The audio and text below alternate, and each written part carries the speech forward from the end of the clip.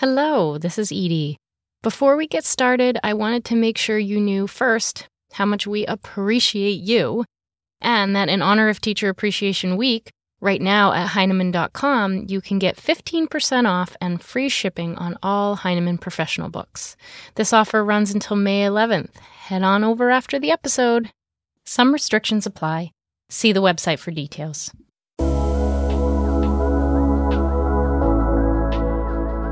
I'm Shamari Reed. Welcome to Water for Teachers, a Heinemann podcast focused on engaging with the hearts and the humanity of those who teach. One thing I know for sure is that teachers are human. We have fears, we experience tragedy, we struggle, we are affected by crises and pandemics. And like everyone else, we deserve to lead lives full of peace, joy, and love. Join me and other educators as we move from logic to emotion, from the head to the heart, from thinking to feeling, and from the ego to love. This is Water for Teachers.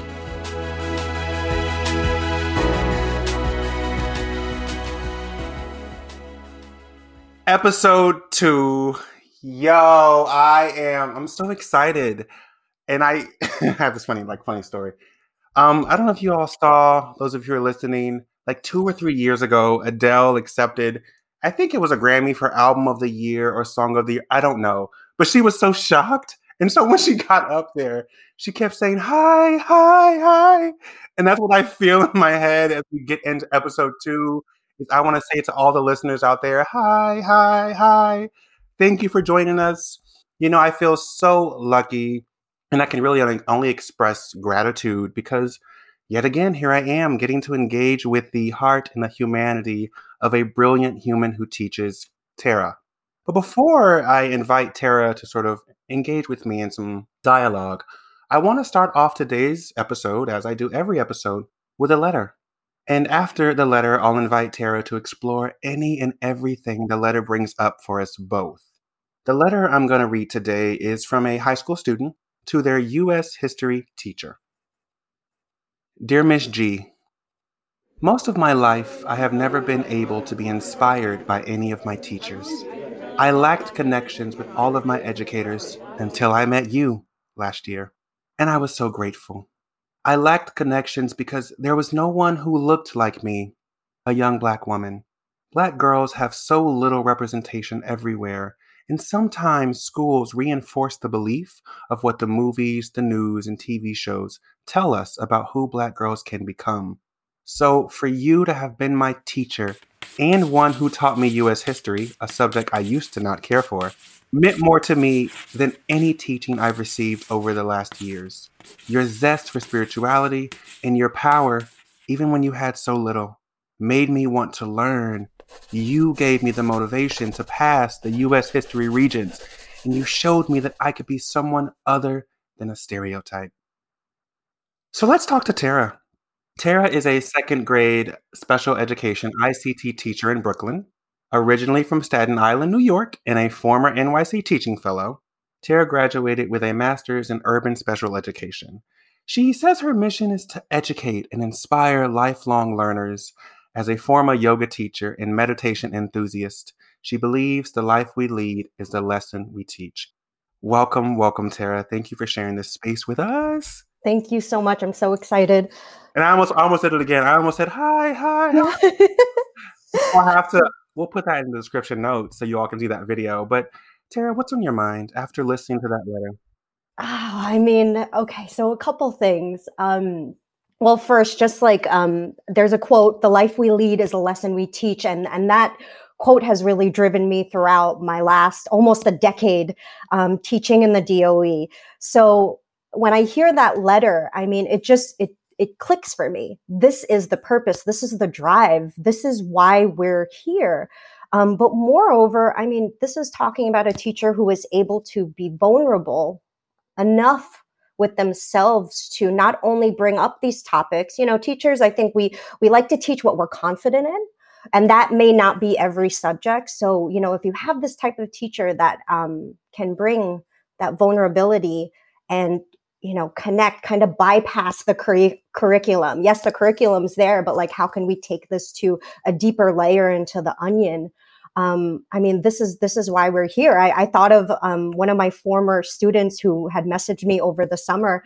And I was thinking, I was like, oh my gosh, the student Daniel, like I haven't heard from him in years. He's in high school now. Like how, I can't believe he's still thinking about me. And I still think about my teachers. So I think this is a really big part of the heart of teaching.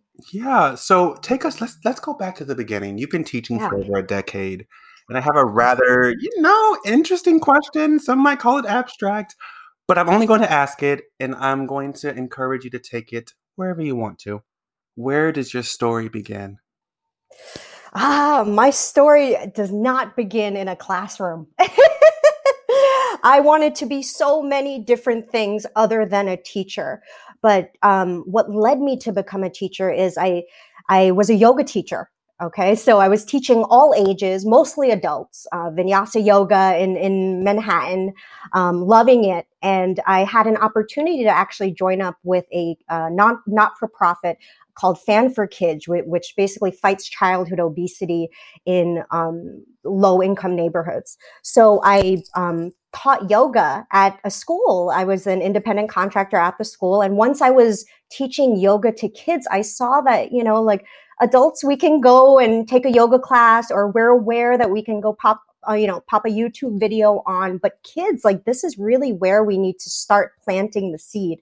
I started yoga when I was 15 in order to combat stress at home. But, to be able to introduce like health and wellness and how to eat right to kindergartners, first graders, second graders. I mean, that's really where my story starts. Once I was there, I became a teaching fellow.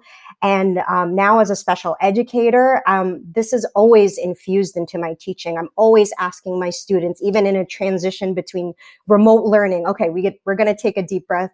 We're going to, blow out our birthday candles, we are going to, get in touch with our body before we move into math. There are all these little ways, especially now that we're remote and everyone is kind of like in their heads, a lot of overthinking. This is a way to get back into our body, even though we're inside. Yeah. Yeah. Have you found that you're able to do some of those things now? And also, let me ask you, are you teaching? Is it remote for you? Is it a combination? Are you in the classroom? Yeah, so actually for the last 2 years, I was out of the classroom as a literacy coach at my school. And this year, I really had no clue what I was going into. I remember walking in the first day that we were allowed back in the building. It was 8 o'clock, and I went back to my office. I was like, oh, I might not be here this year. I might not be in this position. So actually, currently, I'm teaching both in person, 2 days a week and alternating Mondays, and remote. Mm-hmm. So I'm working with 2 different cohorts, kind of switching my brain. Yeah, yeah. And so today, we're talking about identity. But before we go any further, I want to sort of ask you, for our listeners who don't know you, how would you identify yourself? Yeah, so I'm a New Yorker. I was thinking about, of course, I'm Asian American. I was born and raised here, but my family is Filipino. But I'm a born and bred New Yorker. K to 12, I went through the New York City public school system, and I'm really happy that I can kind of share my experience in the public school system now as an educator in the public school system. And how would you say your identity sort of has informed the way that the world has interacted with you and the way that you have interacted with the world? So a couple things, yeah. In terms of identity, it's like as a learner, for me, I gravitated towards my teachers. I think when I grew up in a home of domestic violence, my parents got divorced at a young age. We didn't have a lot of the family supports that my other friends did growing up. So for me, my school was really my family. My friends at school became my family. The teachers became replacement dads, like it was kind of like a really organic way to build these relationships that were missing at home for me. So I think for me as a teacher and as an educator, I really think about each one of my 31 kids and like where are the gaps? Where are the gaps that I can fill for them? Where can I provide all these forms of love? Like I know the last time we talked about the 5 love languages of children, the physical, part, the verbal praise, the gifts, how do I kind of understand my students a little bit more so I can give them any missing pieces that they feel they have? Yeah, yeah.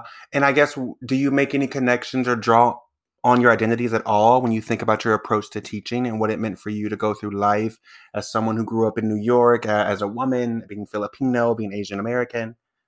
Definitely. I mean, just I grew up in Staten Island, which is a predominantly Irish and Italian neighborhood. I was normally the only, Asian person in my, one of the very few Asian people in my grade up until I went to a more diverse high school. So, I think about how exposure is really in the hands of the teacher. How do we touch upon, and it's our responsibility to really touch upon all of these diverse cultures so that when our students go out there in the world, that they're ready and prepared and they have some sort of basic understanding of all types of people. Yeah. And also, I want to just stop and just share, as we're thinking about identity, that, we really get clear about some terms, because I'm going to use a term in just a moment, intersectionality. And I don't want to really, spout theory, but I do want to share this, that when I'm using it, I'm thinking about intersectionality as a tool, like for analysis. And so I think like a pair of glasses that allow me to see something. And what intersectionality allows me to see is how the lives of certain people are informed by the reality of living within multiple systems of oppression. And so I always go back to Kimberly Crenshaw and the story she tells of Emma, a Black woman who was seeking employment at a manufacturing plant, and she wasn't hired. And Emma believed she wasn't hired because of race and gender discrimination. They get to court, and the manufacturing plant was able to prove that they hire Black people and they hire women. However, what no one talked about, but that Emma knew, was that all the Black people who were hired were men, because they were doing sort of manual labor. And all the women who were working at the front desk and doing clerical work were white. And so it wasn't that she needed two swings at the bat. She didn't have a chance at all. And so intersectionality then allows me to see how the experiences of, for example, Black women or Asian American women are different. And it's not a worse or a better, or I'm not playing an impression Olympics, but I think it's important that as we talk today, we really think about how multiple identities can greatly change the experience. I know as a proud Black gay man, my experience is very unique, and it's not like some of my cisgender heterosexual Black brothers or like my Black trans friends. It's mine, and I have to sort of navigate different challenges. And so, yeah, I just wanted to throw that out there before we continue, because I do think it's important that if we're going to talk about what it means to understand our students' identities, that we come back to ourselves and we humanize ourselves, and we understand that we too are human and not without identity. We are not just teachers. We are trans. We are Korean. We are Muslim. We are immigrants, and so much more. And our identities certainly shape how we move through the world. And so, and think about identities, I want to go back to a conversation that you and I had when we talked about how our identities might lead to certain kinds of trauma and experiences. And you and I started talking, but I paused because I wanted to have the conversation on air. But what does it mean to teach while navigating trauma? And so I want to ask you, what have you learned about teaching with trauma, and what helps you cope? Oh, so this year has been the hardest in my teaching career. And you would think, it just gets easier as it goes on. But no, I don't think anyone could ever predicted or prepared for anything like this. Moreover, this was the first year that my mother got very ill. It actually happened right before the pandemic started. She was a nurse. She's been a working nurse for the last 30 years. She was working in January, and I got a call in February that she wasn't picking up the phone, that she hadn't really been responsive for the last 24 hours or so. So when I went to the house as a check, I found her on the floor. She had been very sick. She was actually diagnosed. They found out that she had MRSA in her brain. So my mother spent about 7 to 8 months in the hospital this year. So I've been kind of juggling being a teacher, dealing with trauma of seeing my mother. And also this is during COVID. So there were times where a month where I wouldn't be able to visit her. I knew she was alone, not being in control, but then having to go, kind of like teacher class and keep it separate from the kids. So it's this year has been survival, Shamari, for me specifically. But I know that all of us are dealing with our own forms of trauma, even if it's a low level form of it or whatever form. So what I've been seeing and what I think, and when I talk to my colleagues, because that's really where the healing comes for me from this is speaking to my fellow teachers. But there is a resilience in this job. To be a teacher for this long in the DOE, there's so much teacher turnover. What do they say? Special educators leave after 5 years. And, in my mind, when I became a special educator, I said, I need to make it to that 5-year mark. I'm going to prove myself. I'm going to prove it to myself that I can do this no matter what email, what phone call, what you get. This is my purpose. This is my mission. And this year has definitely turned it all upside down. But to deal with that trauma, I had built a well for myself, through yoga, through meditation, all those years of being like this really, go-getter 20-year-old, like wanting to take care of myself, kind of do all of those things that build your well, traveling and all that, those things that like fill your cup. I think that's how I was able to get through what I saw and what I've seen this year. Yeah, I really wish I had you, 9 years ago or whenever I started my career, because I think I maybe shared with you before. At the beginning of my career, I was a Spanish teacher, by the way. I taught high school Spanish, and I lost my sister in a tragic incident. My sister was murdered, and what I just did, which is unhealthy, and I'm saying this not as to get any pity, but to share with all of you listening. I used to use my work and my teaching as an escape.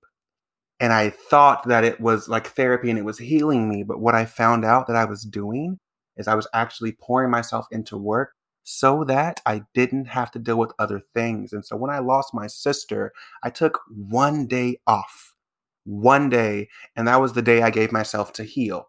And then I went to teach the very next day. And I thought that I could do it. And I wasn't vulnerable. So I didn't really share with my students. And so they, were buying my performance because I was so happy. And I was teaching Spanish, and that was a day about family. And I don't think I even connected all of these things. And one of the students asked me very simply, "Oh my gosh, like, how do you say sister in Spanish?" And I had to turn to the board, and I started crying. But I was hiding it, and I could have just cried, and we could have had a conversation. But again, this is the beginning of my career, and I was like, I have to be a super teacher. And so I turned to the board, and I just started like drawing random stuff to sort of take up time so that I could finish crying and then turn back around and say, "Oh, here's the word for sister," and we could move on. And so I wish I had you, saying, talk to people, talk to your colleagues. It's okay to be vulnerable, because I tried to just ignore it, and it only got worse until the students finally, found out. And the next day, that after they found out, I came and there was a card on my desk from an anonymous student saying, I'm keeping you in my thoughts and in my prayers. And there were flowers. And I was like, I should have shared this sooner. I should have been vulnerable sooner, but I didn't know. We don't know.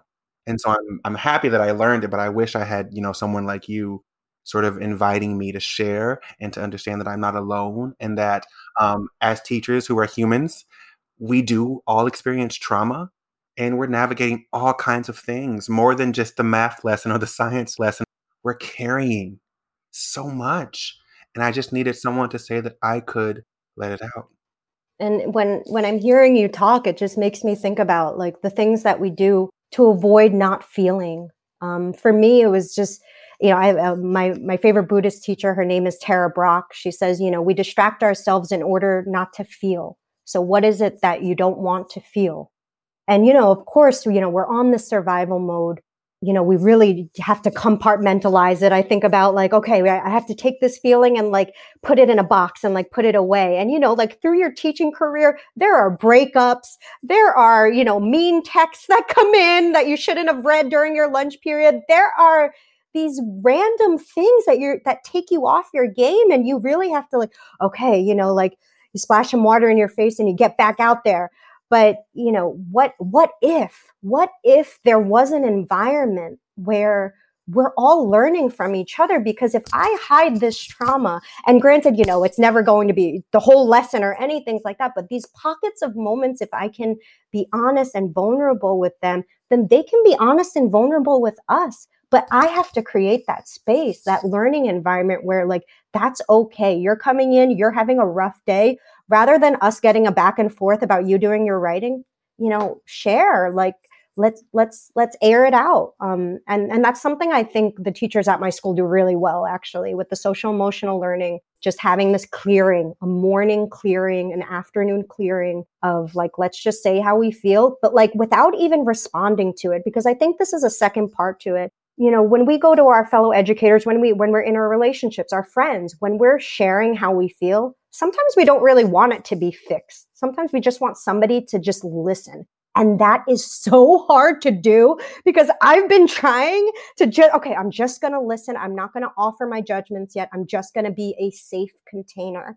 And I'm like, wow, if I'm having a hard time in it, we're all having a hard time creating that. But I mean, this is it. These conversations are what is going to get it going, to change it and to try it and take that risk. Yeah, and that's why I think it's so important for us to be able to have these spaces where we can admit these things and not feel like we have to be on all the time. Something you just said, though, I found very powerful when you talked about sort of modeling, being a role model for the humanity that invites students to do the same thing. Again, I learned that but after I began sort of looking at my own stuff and my own trauma and my vices and how I was using my vices, right, to sort of cover up hurt.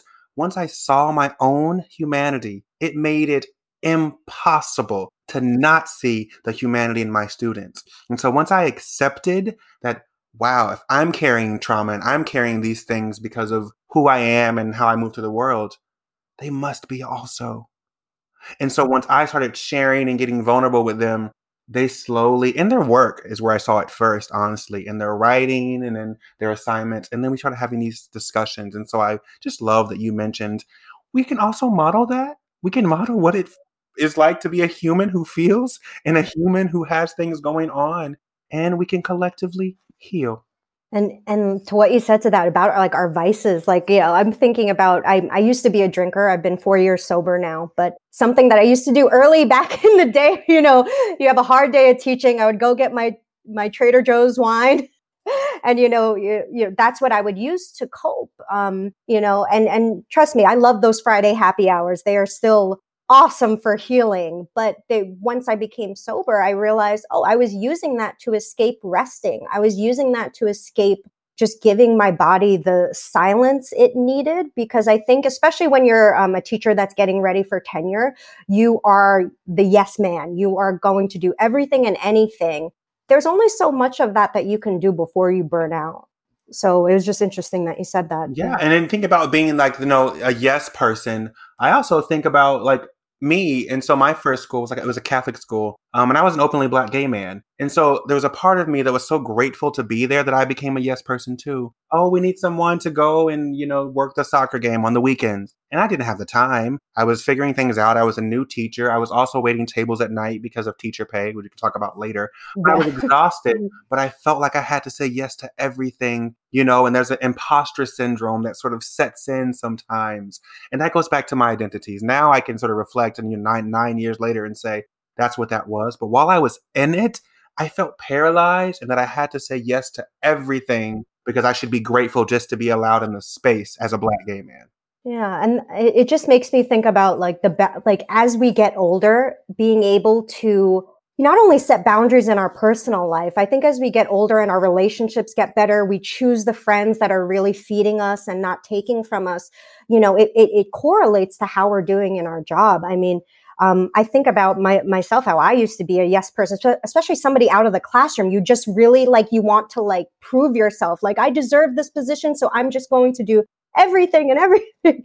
And then you start to realize, no, I have 30 more years to go, Shamari.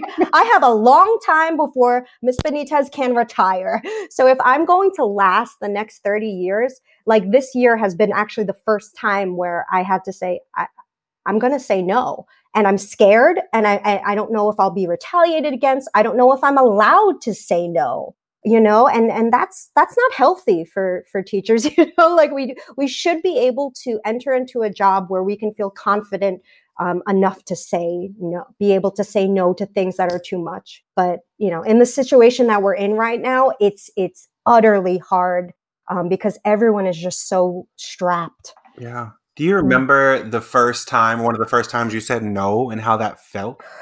Oh, wow. It was this year. It was just a few months ago, actually. Now, wait, so 10 years? 10 years, man? Yes. And I will give a little background on that. So, my mother's been a nurse her whole life. And, our first teachers are our parents, our guardians. And most nurses are codependent. You're giving and not giving to yourself. So that was something, that I saw. Although I learned utter generosity, my mom was always giving things. She was giving of herself, her time and her energy. But I realize, now, like, especially this year in being able to spend time with her while she was in a hospital bed. This year she was supposed to retire. There was no party, she had worked her whole life. I'm sorry. She worked her whole life. And I just imagine this ending for her. And she didn't get to have that ending, So I think about myself. I don't want to run myself into the ground to the point where there's there's nothing left. So this year, I said no, and I felt it in my body. It feels like this, eruption where it's like, no, you can't do that. Like, the first thing you think is like, you're going to lose your job. Like, what's going to happen? And it's like, no, like we can't do that to ourselves. And if you have a job where you feel like you can't say no, that's not healthy. So I did say no and it was okay. No, but it was okay. So this is, it's kind of like, it falls on us to really make those changes. And I said no again. And I'm still saying no. And the kids are still happy and the parents still seem really happy. So like, I have to kind of like take away this habitual thinking of like, if I don't do it, then they're going to think I'm not a team player or A, B, C, D. But I think what's going to happen is there's a respect that's earned by saying no, by, oh, she's taking care of herself. She knows her limits. And I respect that more than someone who says yes and then does a bad job or isn't present. Yeah, so it's this year. Did that sort of, tendency to sort of say yes and go along with things show up anywhere else in your life, or was that only at work? Of course. In relationships, you settle for less than you have because it's like, oh, great, I met somebody that wasn't online. I really have to make this work. And, it's just so interesting because like my relationship in present day is so much better because I'm taking care of myself in other realms, in other places. So it's not that scary, teachers. If you can say no, try it. Yeah. I think one of the things I worked on the most with my therapist, and I've been seeing my therapist, not my current therapist, I've been in therapy for, 15 years. I went to therapy as a young child because of my sexuality. And so I just stayed. I was like, hey, I like this. And so something that took me a really long time to learn, though, was to be able to articulate my boundaries and to articulate my needs. And it sounds so simple now. I can look and say, oh my gosh, what were you doing? But I was unable, Tara, to say to someone, I need this, or I would like you to show up in this way. I couldn't do it. And so my therapist helped me discover it was because I didn't feel like I deserved it. And that's why I wasn't really asking for it. And so I had to go do some self-work and some healing and all those things. But I feel like when I started saying no, it made me a better teacher because I took that to my classroom and I told my students, I know I used to be the guy who would grade in 24 hours. I'm not doing that anymore. I'm not foregoing sleep anymore. And they understood. They were like, you were doing that? Why were you doing that? Aren't you the guy all about self-care and self-love? And I was like, yeah. They were like, you should have been taking time for you. So it sounds so simple. Just say no and say what you need. But wow, it took me forever to learn. Right. And if we're not engaging in these conversations with family or friends, like where are we going to learn this? Like what class can we take in college that's like, boundaries 101, like that can at least provide us with those tools. And, when we're talking, like I'm wondering, how do I provide and equip my second graders with that? Like how do we teach children to advocate for themselves because of what they're feeling or not feeling or Yeah. So these days, we're in this pandemic and a lot of things are happening. Where do you go for peace? right now my dog. When I'm home, I feel really fortunate that I have my dog, but where I go for peace, um, my colleagues, number one. I have a morning group chat of teachers, and it has saved me in many ways, just being able to, like, whether it's, okay, I'm getting, somebody sent a group message that, good morning, we're going to have a great day, just starting the day positive, like those same ways that we build community in the classroom. Teachers, I think, find their own little ways of doing that with each other, of just like the check-ins, okay, I just want to like vent this like frustration. I just want to let it out into the air. Thank you guys for being that space, and then moving on. So that, I think that is one of my primary resources. But the meditation and yoga, it looks a lot different than it did 10 years ago, but in the small spaces that I can grab onto it anchors me. Yeah. What do you love most about teaching? Today, just seeing the children's smiling faces. I know it's such a simple thing, but being able to connect with these kids as they're also undergoing a trauma, they're figuring out the world as it is. I mean, they are some resilient bunch to be learning from. To log on with them and just the good mornings, they're ready. They, some of them are saying they love school, which is really weird, and some of them are really can't wait to come back next week into the building. But it's them. I mean, this is all for a greater purpose, to ensure that the next cohort of children that are growing up, that are going to be voters, are equipped with every tool that they have to be the best that they can be. I just taught a social studies unit all on the election, and I felt like that was the greatest opportunity I had in the world, like to be able to present something that they'll be reading in the history books to them at, they're 6 and 7 years old, and for them to be having conversations about the election and just their world. I mean, this is the part that was missing for me. I didn't become politically motivated until the last 4 years, and until literally the last 4 years. I got very comfortable in the idea in our democracy. So the fact that we can start to teach civics as a necessity. What does it mean to be an American? Let's go back to these values and ideals that we truly believe in. This is important to me. Yeah, I love that. So the next sort of set of questions I try to ask all my guests. The first is, as a human who teaches, what do you wish others knew about you and your work? I wish others knew that no matter what, teachers want to feel prepared in front of children. Teachers want to feel confident in front of their children that they're teaching. And we don't always do. We don't. It can mean, we're about to teach a lesson and then we get a phone call, or, we have had something happen at home, or we didn't get sleep the night before, or we're just, forgetting to do those self-care routines. But our hearts and minds are there for them. And I hope, I just hope others know that no matter what. Sometimes you read things about teachers, especially nowadays. Not every broadcast broadcast teachers in the best light. And that can feel really hard. It can make you, not want to stay in the profession when your profession is viewed in a certain light. But I believe after this pandemic, that there will be a new and fresh outlook on how teachers are treated and what we believe teachers should be equipped with for our kids. Yeah. And so along those same lines, as we think about all of the beautiful people who are listening, and those who teach, what would you say to other educators right now?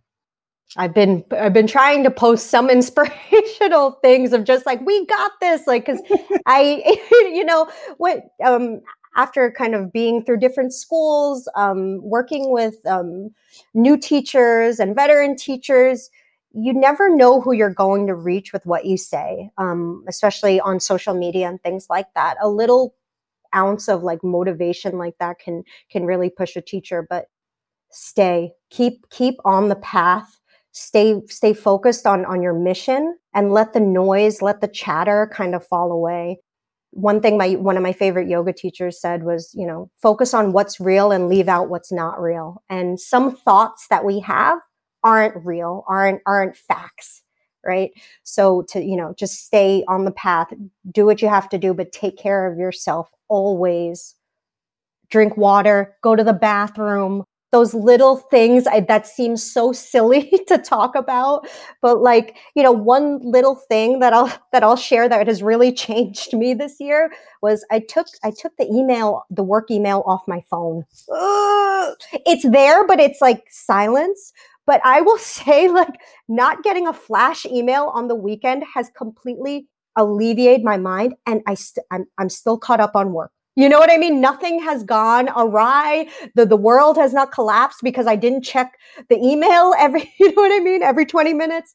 So that's like one thing I will say that was advice to me that has worked. I need to take that advice. I have two separate emails, but I have both apps on my phone. I have the Gmail and the Microsoft, but it is there, but it doesn't pop up. And so there is something to be said about having things not flash in front of you. But I love, focus on what's real and leave out what's not.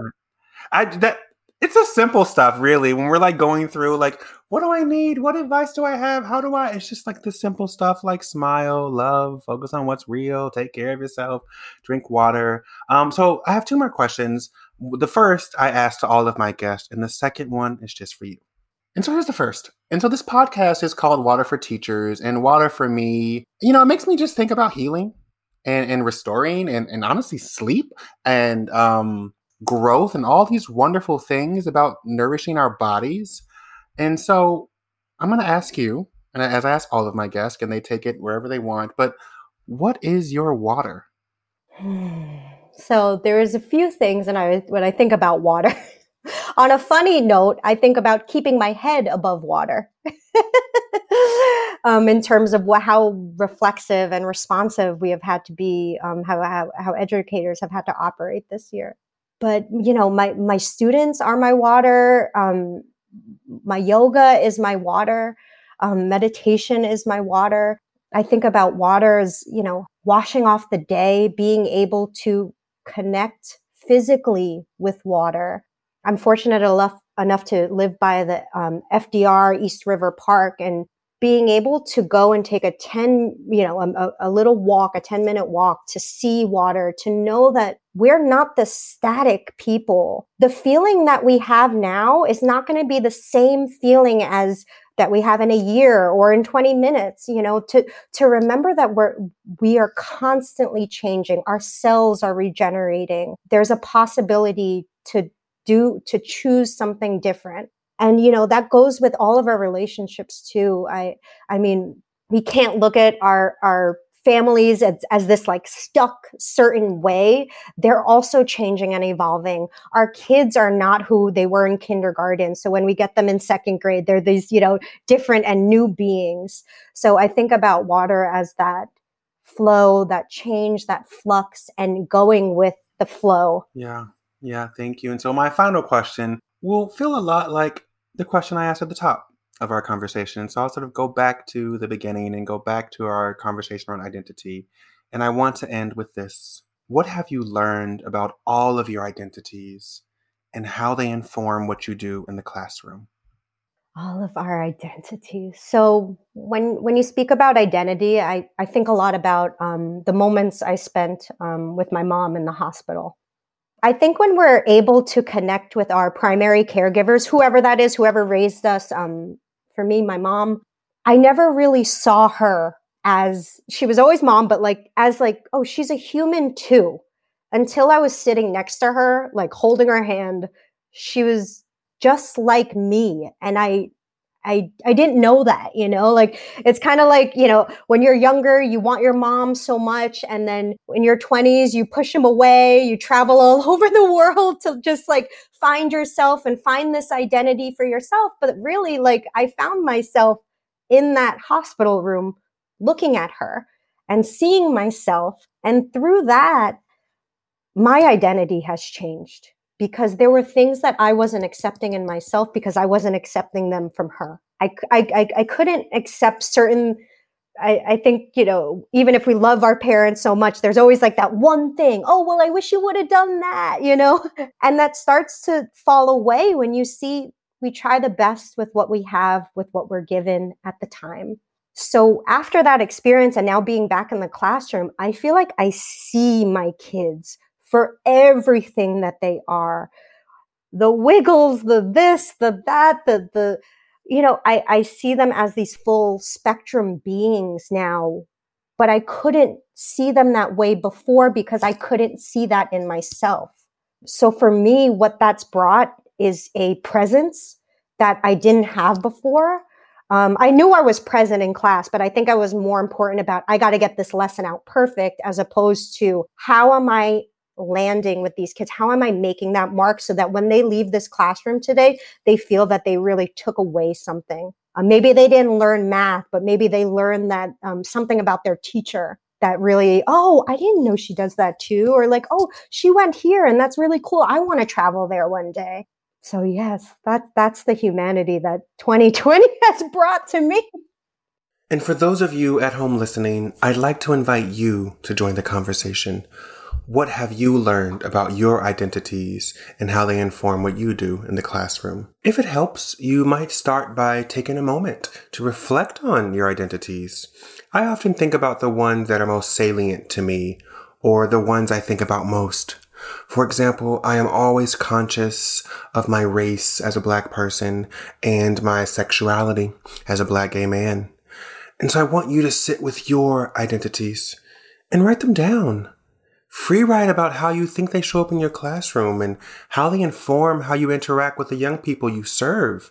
How might they contribute to blind spots that we all have, which make it harder for us to see our students' identities and their ways of living and loving and the barriers they might face? And finally, how might, after this reflection, you move, live, and teach differently? And so what have you learned about your identities and how they inform what you do in the classroom?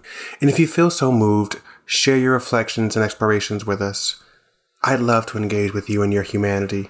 You can share your responses on Twitter using the hashtag #WaterForTeachers, or tag us using our Twitter handle @WaterForTeachers. That's the number 4. Thank you so much, Tara, and thank you all of you at home for sharing this space with us. Until next time, in peace and love. Bye. Water for Teachers is a production of the Heinemann Podcast and Heinemann Publishing. Today's show was created by Shamari Reed.